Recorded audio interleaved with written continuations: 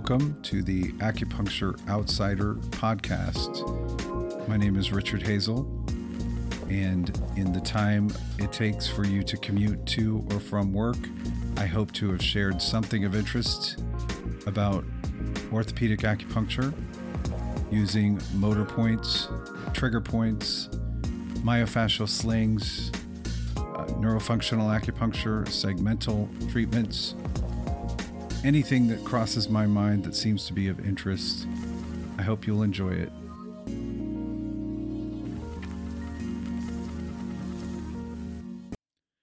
Hello and welcome to another episode of the Acupuncture Outsider. This is Richard Hazel, and today I want to talk about the Adductor Magnus. It's an interesting muscle. The key facts about the Adductor Magnus that I wanted to mention were that there is a front portion and a posterior portion, that there's a pubic attachment, and then there's an attachment at the ischial tuberosity, and there's two different innervations. The front portion is innervated by the obturator nerve, and then the posterior portion is innervated by the sciatic nerve. Some people call the posterior portion of the Adductor Magnus the fourth hamstring, and it is innervated by the same nerves as the hamstring, and the direction of the fibers is fairly vertical, like the hamstrings, whereas the front portion has two separate directions of fibers.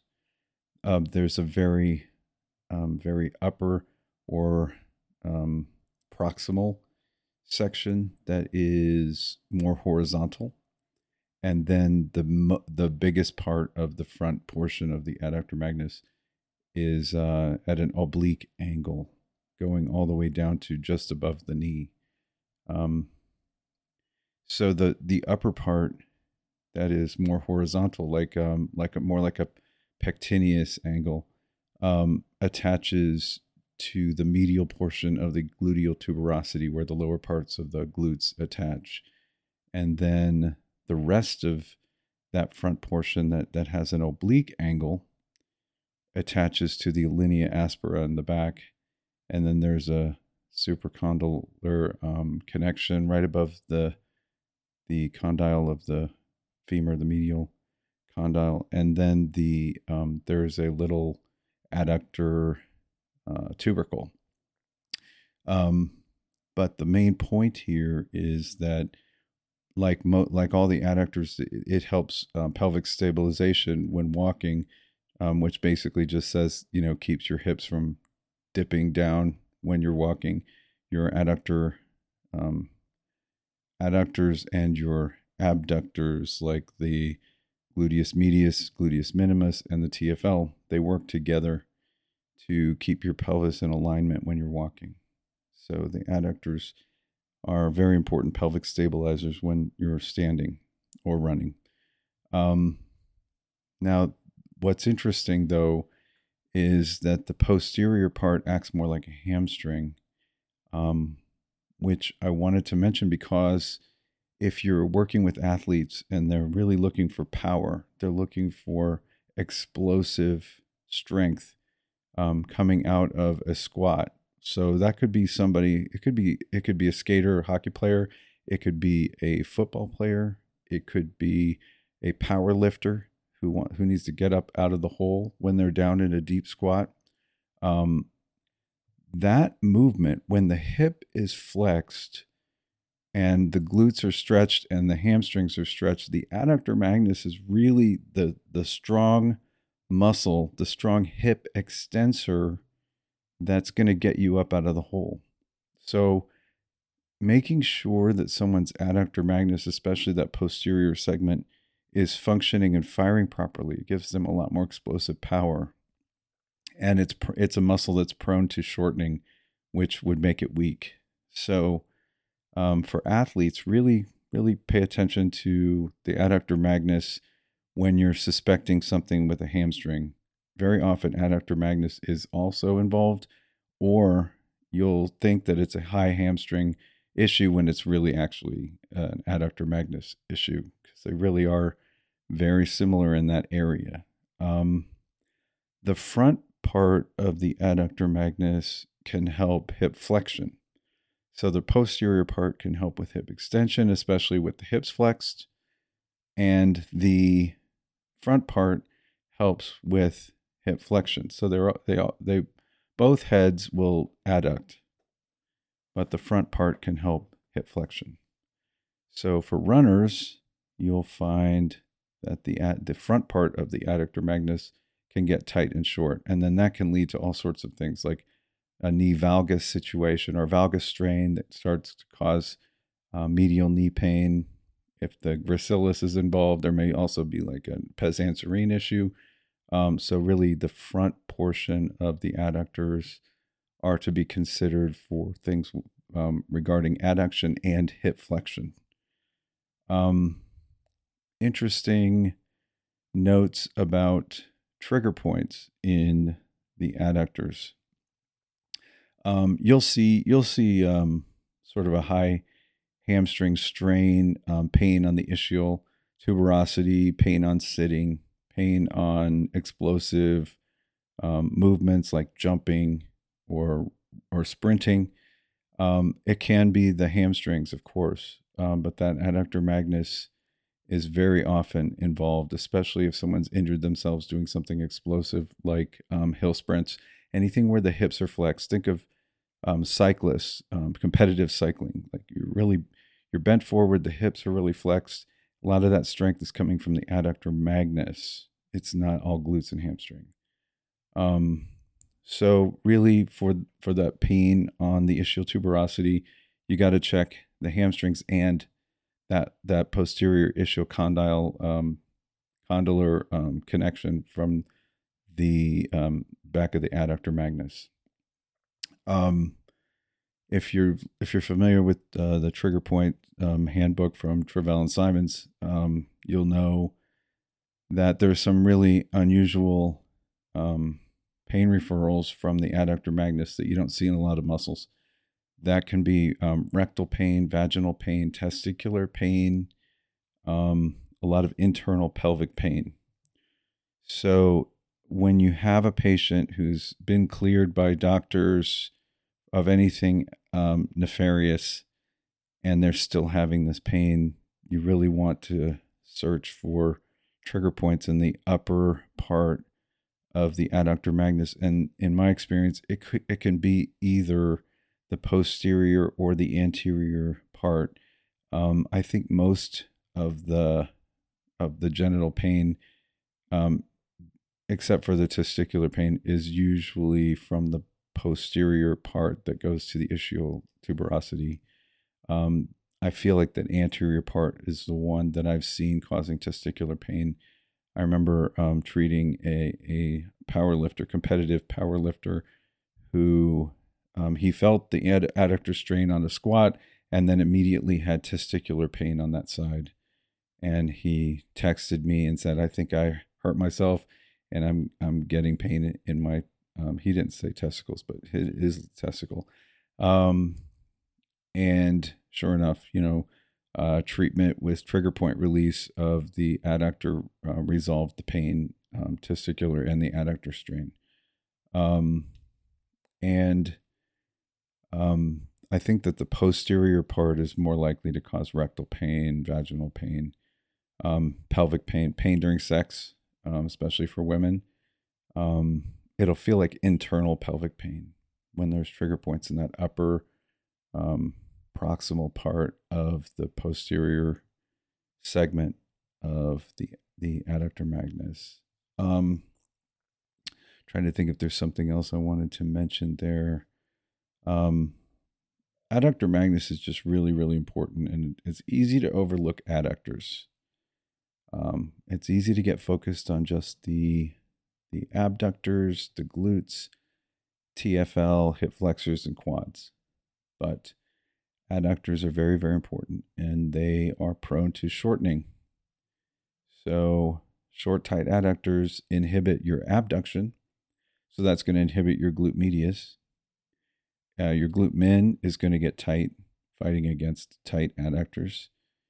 And adductors can put your knee into a valgus strain. If you see somebody doing a squat and their knees are collapsing in, it could be more than just weak abduction.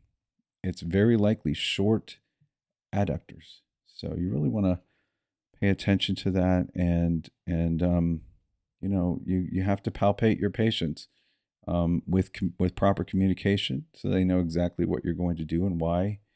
There's no reason you can't palpate the upper proximal segment of the adductor magnus and just explain that this is why we're doing it. And believe me, when people are living with that kind of pain, pelvic pain, they're not shy about somebody working on them, especially when you're probably the first person who ever discovered the source of their problem. So I won't go into the needling techniques for that, but just know that you mostly are going to be grasping the needle, grasping the muscle, and to pull it away from the body. You need to learn in person. I really feel like it's important to know exactly where you are and have somebody confirm it. Somebody who's done it hundreds of times can point it where you want to go and what direction you want to needle, because there are nerves, arteries, and veins in that medial thigh area. That said, you can sometimes see femoral nerve impingement, tingling, because of the adductors being tight. So there's this adductor canal that the nerve comes through, and I think it actually can impinge the vascular blood flow there as well. But of course, that's something that a doctor really needs to be working on. But if you have somebody who gets tingling down the medial portion of their thigh, it can very well be femoral irritation by that tight adductors pushing on the adductor canal. So I guess that is everything. Oh no, I want to mention one other case. I had a high school athlete who had strained his hamstring, and he had been through physical therapy, and his mother was really just, frustrated that he wasn't getting better. He could still run, but when during the game and after the game, he'd have a lot of hamstring pain, upper hamstring pain and pulling. It was just uncomfortable for him. So when I first saw him, I tested his hamstring length by lying him on his back and lifting his ankle up, passive range of motion, just to see if we got to 90 degrees. On the good side, I didn't get to 90 degrees. It was more like 70 or maybe 80, but not 90. And on the injured side, it was even worse. I treated his hamstrings, and I just want to explain why I think I missed the adductor issue on the first visit. Because his mother had already told me it was a hamstring strain, and that they'd been through physical therapy for it. So I was pretty much just trusting that, because I'm not that skeptical, not that cynical that I'm going to say, oh, they got it wrong. So I was treating the hamstrings for him, and he felt better in the treatment room. We got a little bit better passive range of motion on that hamstring after the treatment. So I thought, okay, he'll probably be fine. And teenagers, they bounce back so fast. You just release the muscles, they go away, and they're great. Well, he wasn't great. His mother reached out a few days later to say he's still having pain when he runs. I said, okay, come in. I fit them in, and I told her, I'm not going to charge you. I think I want to see what's going on here. I think I missed something. So when he came in, I decided, okay, throw out the diagnosis and just consider everything that could be involved here, and really think it through as if nobody had told me it was a hamstring injury. And I decided, look at Adductor Magnus, because it's that fourth hamstring. I said, listen, I know this is not what you were told, but I need to confirmed that there's an adductor magnus issue, and I asked the um, the 16-year-old athlete if he ever had any pain on the back inner part of his thigh, and he did. And I said, "Do you mind if I just push? I just want to push on this muscle, and you tell me if it's tender or painful." So I pushed on the adductor magnus from the inner part of his thigh in the like middle range, and he said, "Yes, it's really sore there." I said, "Okay, I'm going to push on the other side. I want you to just tell me if it's the same." He said, "No, there's no pain on the other side at all." I said, "Okay, so this is what I want to do. I want to treat as if this is an adductor issue more than just a hamstring issue." Okay. And long story short, I treated the adductor. His leg went so far beyond 90 degrees of hip flexion when I did the hamstring length test again. It was unbelievable. So of course I treated the other side just to get him back to even. But then his mother was both excited and angry. She was excited that he felt better and that he um, was clearly happy that he felt better. But then she was kind of frustrated. She said, "How could they have missed this? Like, how did they not see that? How has this not been part of the diagnosis?" And I just said, I don't really, I can't say like what they were thinking. There probably was a high hamstring injury, and they were rehabbing that. And I think along the way, they just didn't assume that there would be anything beyond the hamstring injury, and there was. And his adductor magnus may have gotten tight as a compensation for the hamstring injury. So I would say, it's no one to blame. I just think it was a little more complicated than your usual hamstring injury. And, hopefully he's going to feel much better. And if he's not, then come see me. And I'm not going to charge you for this visit because I feel like I missed something. And I shouldn't have just gone along with the initial diagnosis. I really should have um, decided to test out other theories. Part of my problem there was that when I'm working with teenage athletes, I like to use as few needles as possible. So I feel like I feel for them. I can't imagine getting acupuncture as a teenager. I don't know if I could have done it.